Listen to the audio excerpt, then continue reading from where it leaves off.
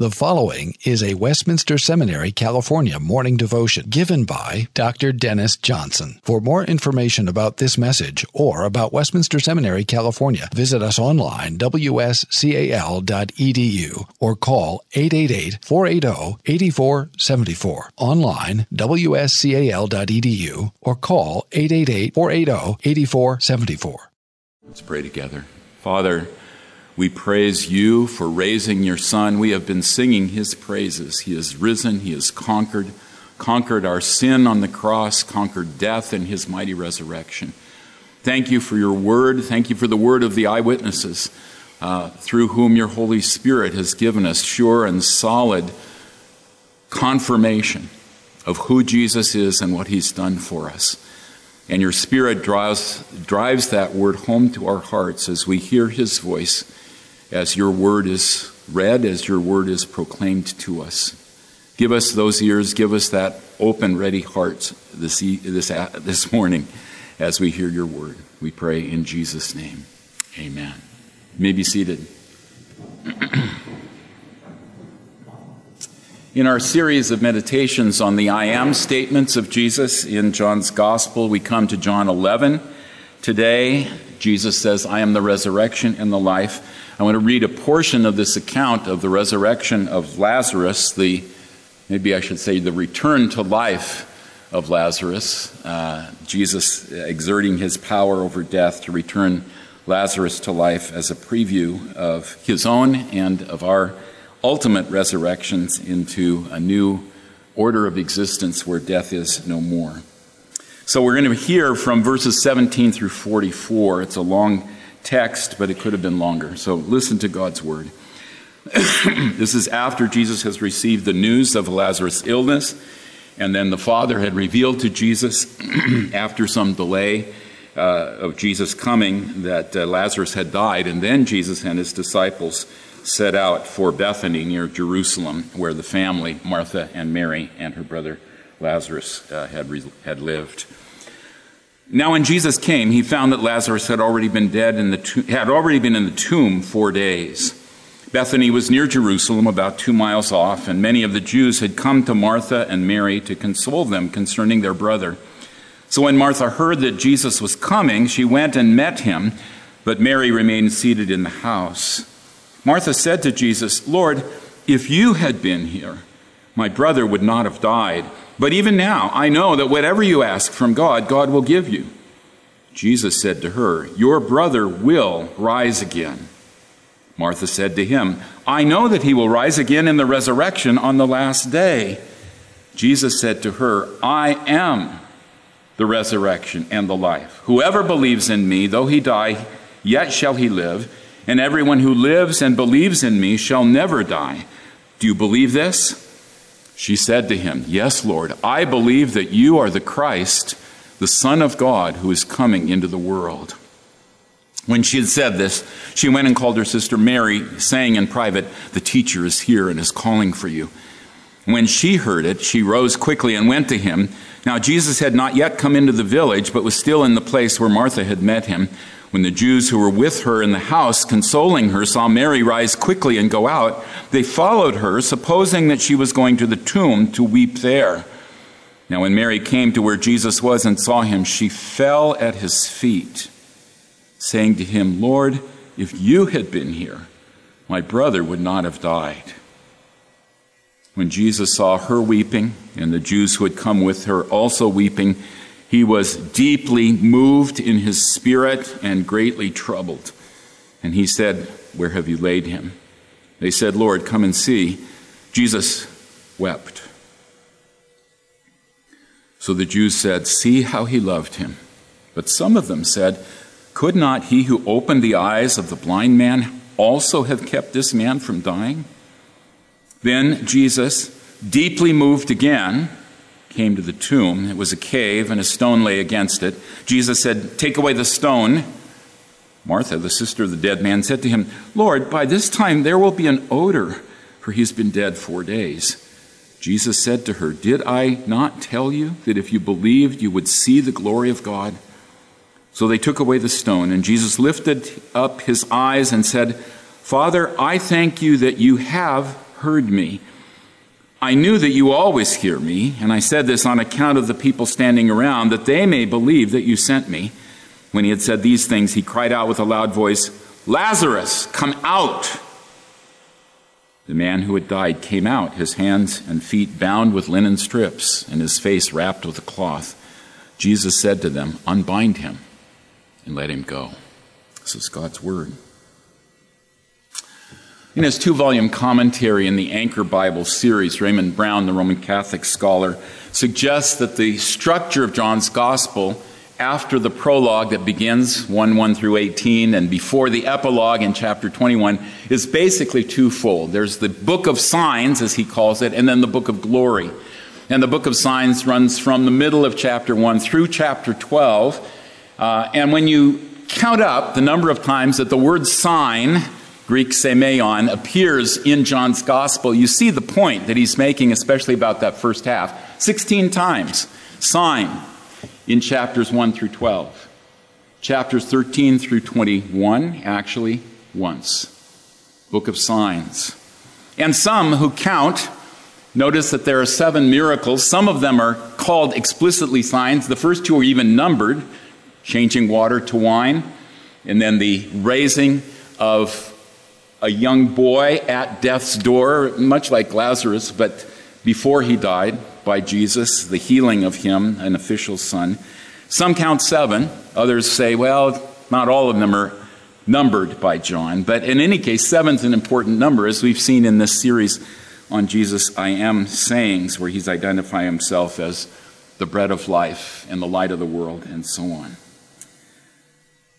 If you count 7, the return to life of Lazarus is number 7, the climactic sign in the book of signs.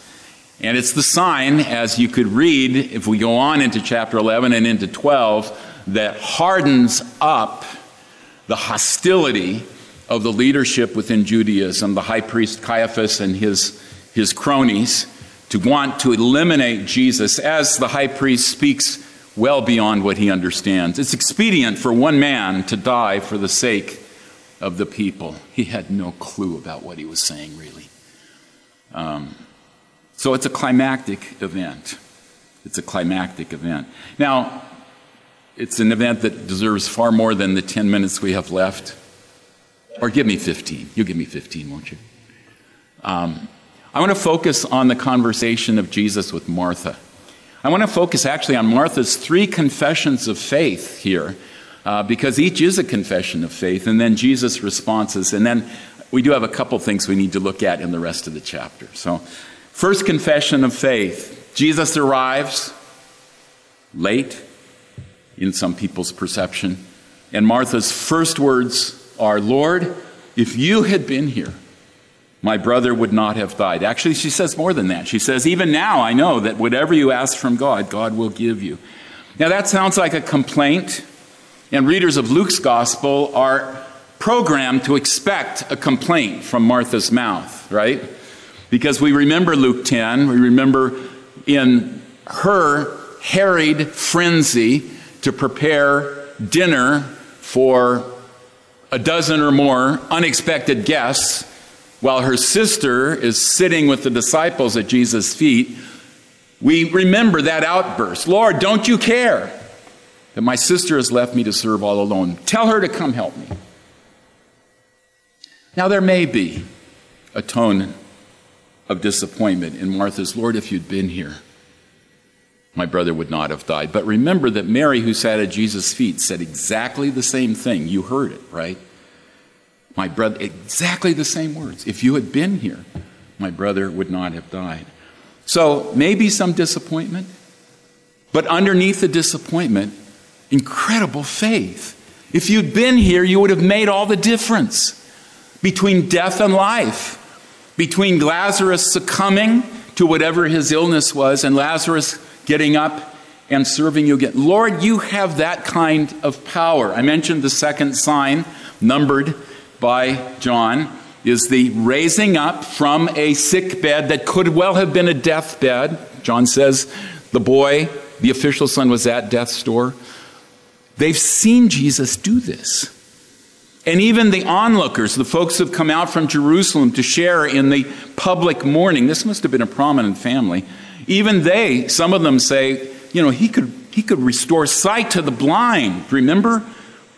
They wouldn't say remember chapter 9, of course, because we look at it as chapter 9. But remember, he restored the sight to the blind man, a man born blind. Surely he could have kept Lazarus from expiring, from dying. Faith.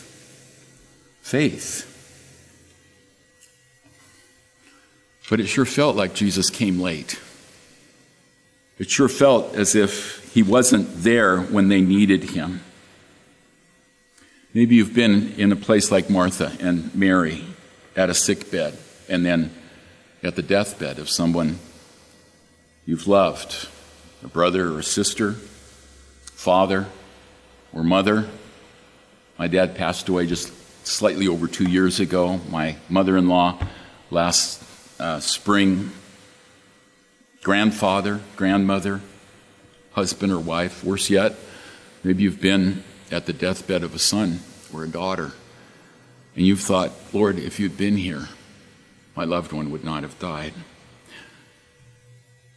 At that moment, we need to notice the comment that John makes, the logic that John makes before our text, verses 5 and 6. I didn't read them, but it's amazing. Jesus gets the news about a Lazarus illness, and Jesus says this illness is not going to end in death. And then John records Jesus loved Martha and her sister Lazarus, so he stayed 2 more days in the place where he was. He loved them, so he delayed. And we need to hear what Jesus also said to his disciples just before our text, 11:15, where he said, Lazarus, I just think he's not just sleeping, he's dead. And for your sakes, I'm really glad I wasn't there, so that you will believe. If Jesus sometimes waits to come to our rescue, to our relief, or he seems to be late, it's because he loves us. It's because he intends to deepen our faith. It's because he has something so much better in store for us that it's beyond our wildest imaginations. Martha knew that God was always listening to the voice of Jesus, ready to grant his every request. She said that. It seems doubtful that she really expected that Jesus would raise Lazarus from the dead. After all, when Jesus says, take the stone away, open the cave, she says, it's not going to smell good. It's not going to smell good. So she's not as strong a believer as she ought to be. But she believes. Jesus' presence would have made all the difference. And Jesus promises Martha, your brother will rise again. Death will not have the last word over your brother, whom you love and whom I love. Jesus' promise brings us then to Martha's second confession of faith. I know, verse 24 and following, I know that he will rise again in the resurrection on the last day. Martha's a good student of Scripture, a good theologian, way better than the chief priests, headed by Caiaphas, who controlled the temple establishment. They, we're told in the Gospels, belonged largely to the party of the Sadducees, the party that dismissed and even ridiculed the promise of future bodily resurrection. They would present, in some weeks maybe, would present Jesus a test case to show how silly, how ridiculous it is to believe that people could rise bodily from the dead. Remember Levirate-Law, Jesus? The brother-in-law needs to marry his deceased brother's widow to raise up his name. Now there was this case that we're dealing with where a woman was married to 7 brothers in succession, one dying before the next and one after the next. Now in the resurrection, whose wife is she going to be? You see how silly resurrection is. And Jesus says to them, you Torah teachers don't know Torah very well, do you? You don't know your Bible very well, do you? You never read about Moses at the burning bush? Hundreds of years before this, Abraham, Isaac, Jacob, the great patriarchs, had been placed in the ground in a tomb in the cave of Machpelah. And God identifies himself to Moses, I am the God of Abraham, and the God of Isaac, and the God of Jacob. I am, not I was the God of Abraham, Isaac, and Jacob until death overcame them and erased them from existence. Not I was, I am.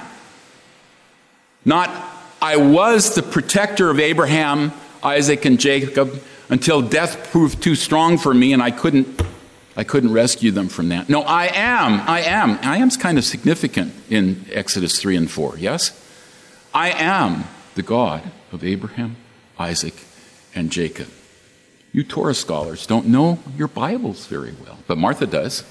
She and the Pharisees, actually, and Jesus all know that Scripture teaches a bodily resurrection from the dead. She knows that's going to happen. And that's a comforting doctrine. That's a comforting truth.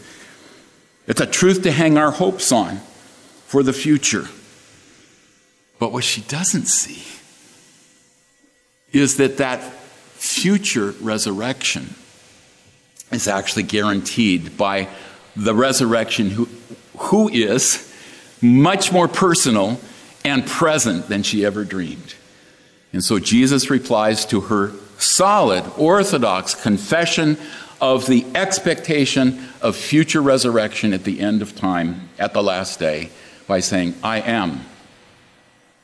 This is our statement. I am the resurrection and the life. Whoever believes in me, though they die, yet shall he live. And everyone who lives and believes in me shall never die. I am the resurrection and the life. Now that's worth exploring for more time than we have, for sure. But notice the order of the verbs. I am the resurrection and the life. Whoever believes, though they die, will live. So he starts by talking about what Martha's anticipating. She's believed.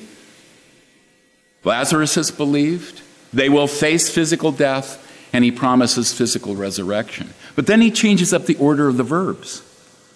Whoever lives and believes in me will never die. So first he acknowledges the reality of physical death and then assures us that there will be a reversal, physical resurrection. But then he does something different. Then he does what he actually was preparing us for in John 5, where he says, now an hour is coming and is now when the dead will hear the voice of the Son of God, and those who hear will live.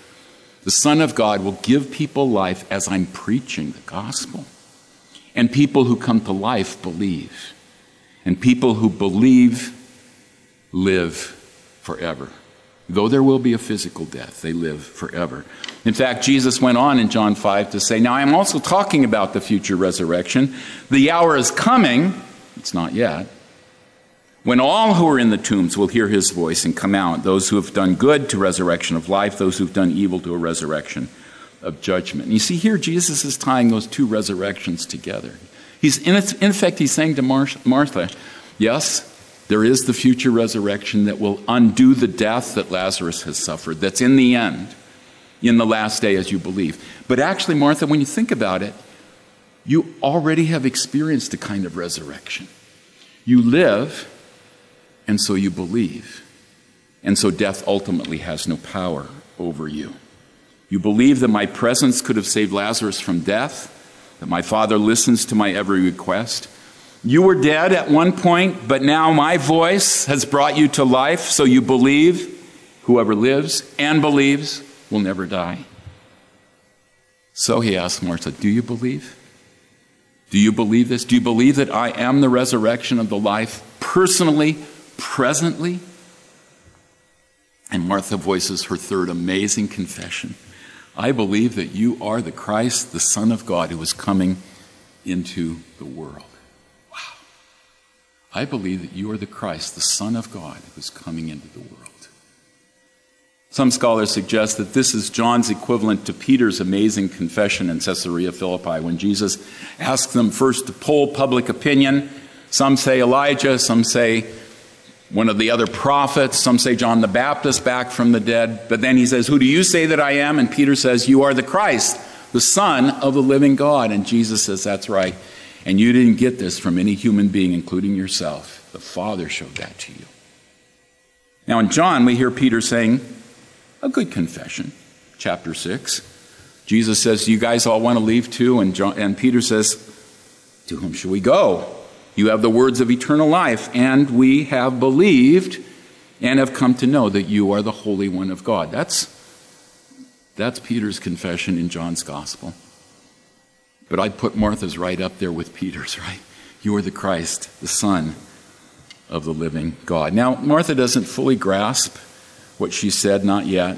That's why when Jesus begins to give the preparation to bring Lazarus back to life, she objects.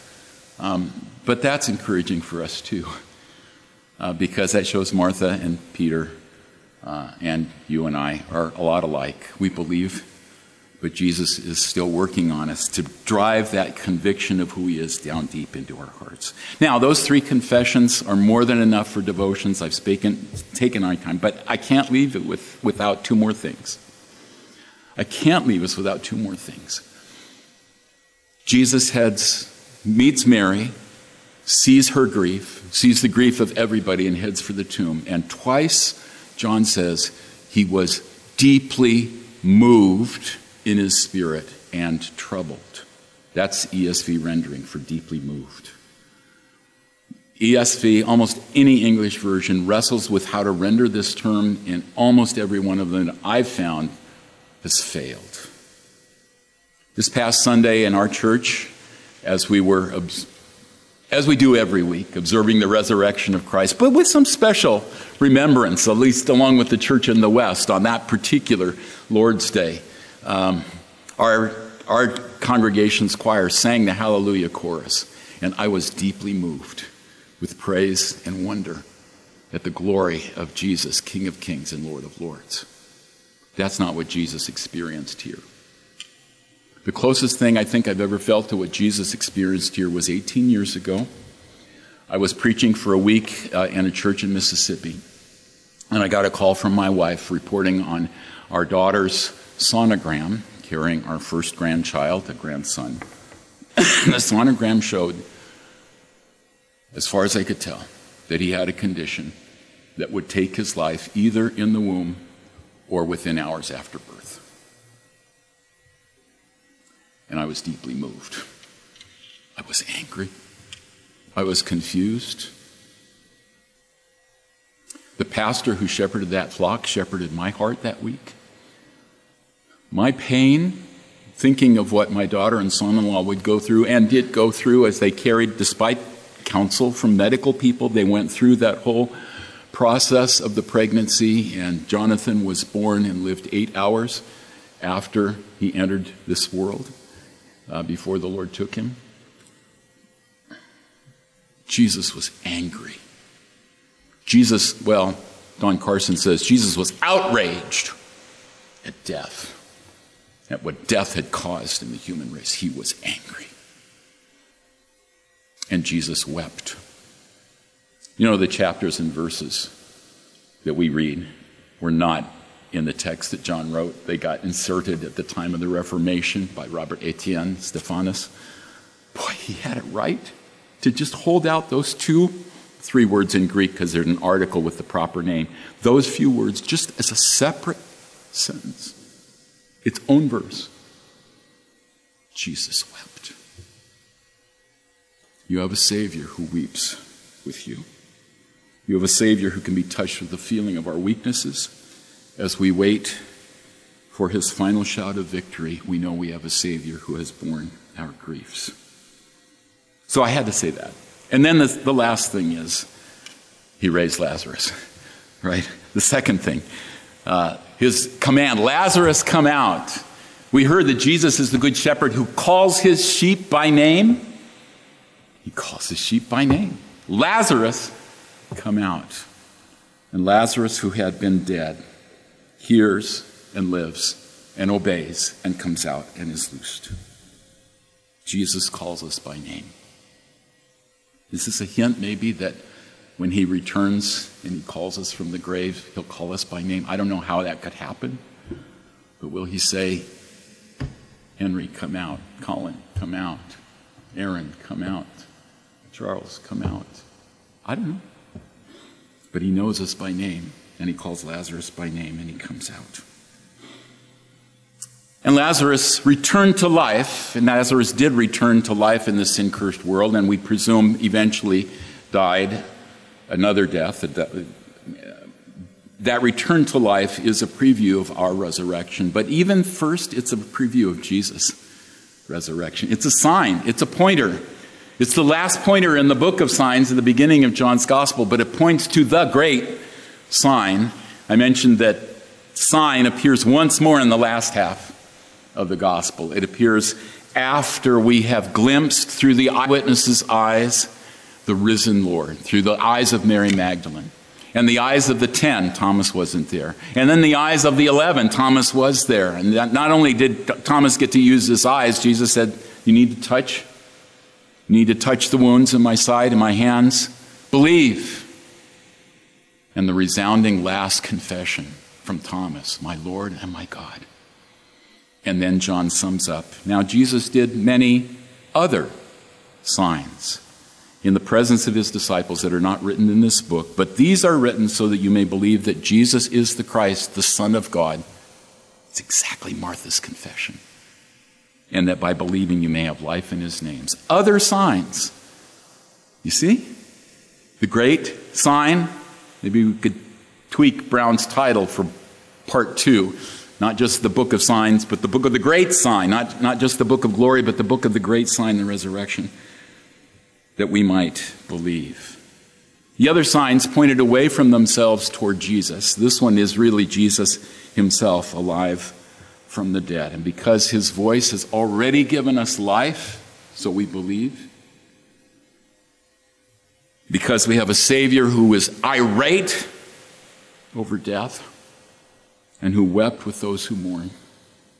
And a Savior who conquered death by his own death and resurrection, we can wait. And wait in hope. Please pray with me.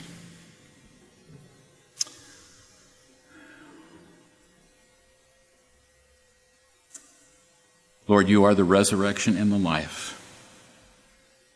Come quickly, Lord Jesus. Amen. Copyright 2018, Westminster Seminary, California. All rights reserved. You are permitted to reproduce and distribute this material in any format, provided that you do not alter the wording in any way, and that you do not charge a fee beyond the cost of reproduction. For web posting, a link to this document on our website is preferred.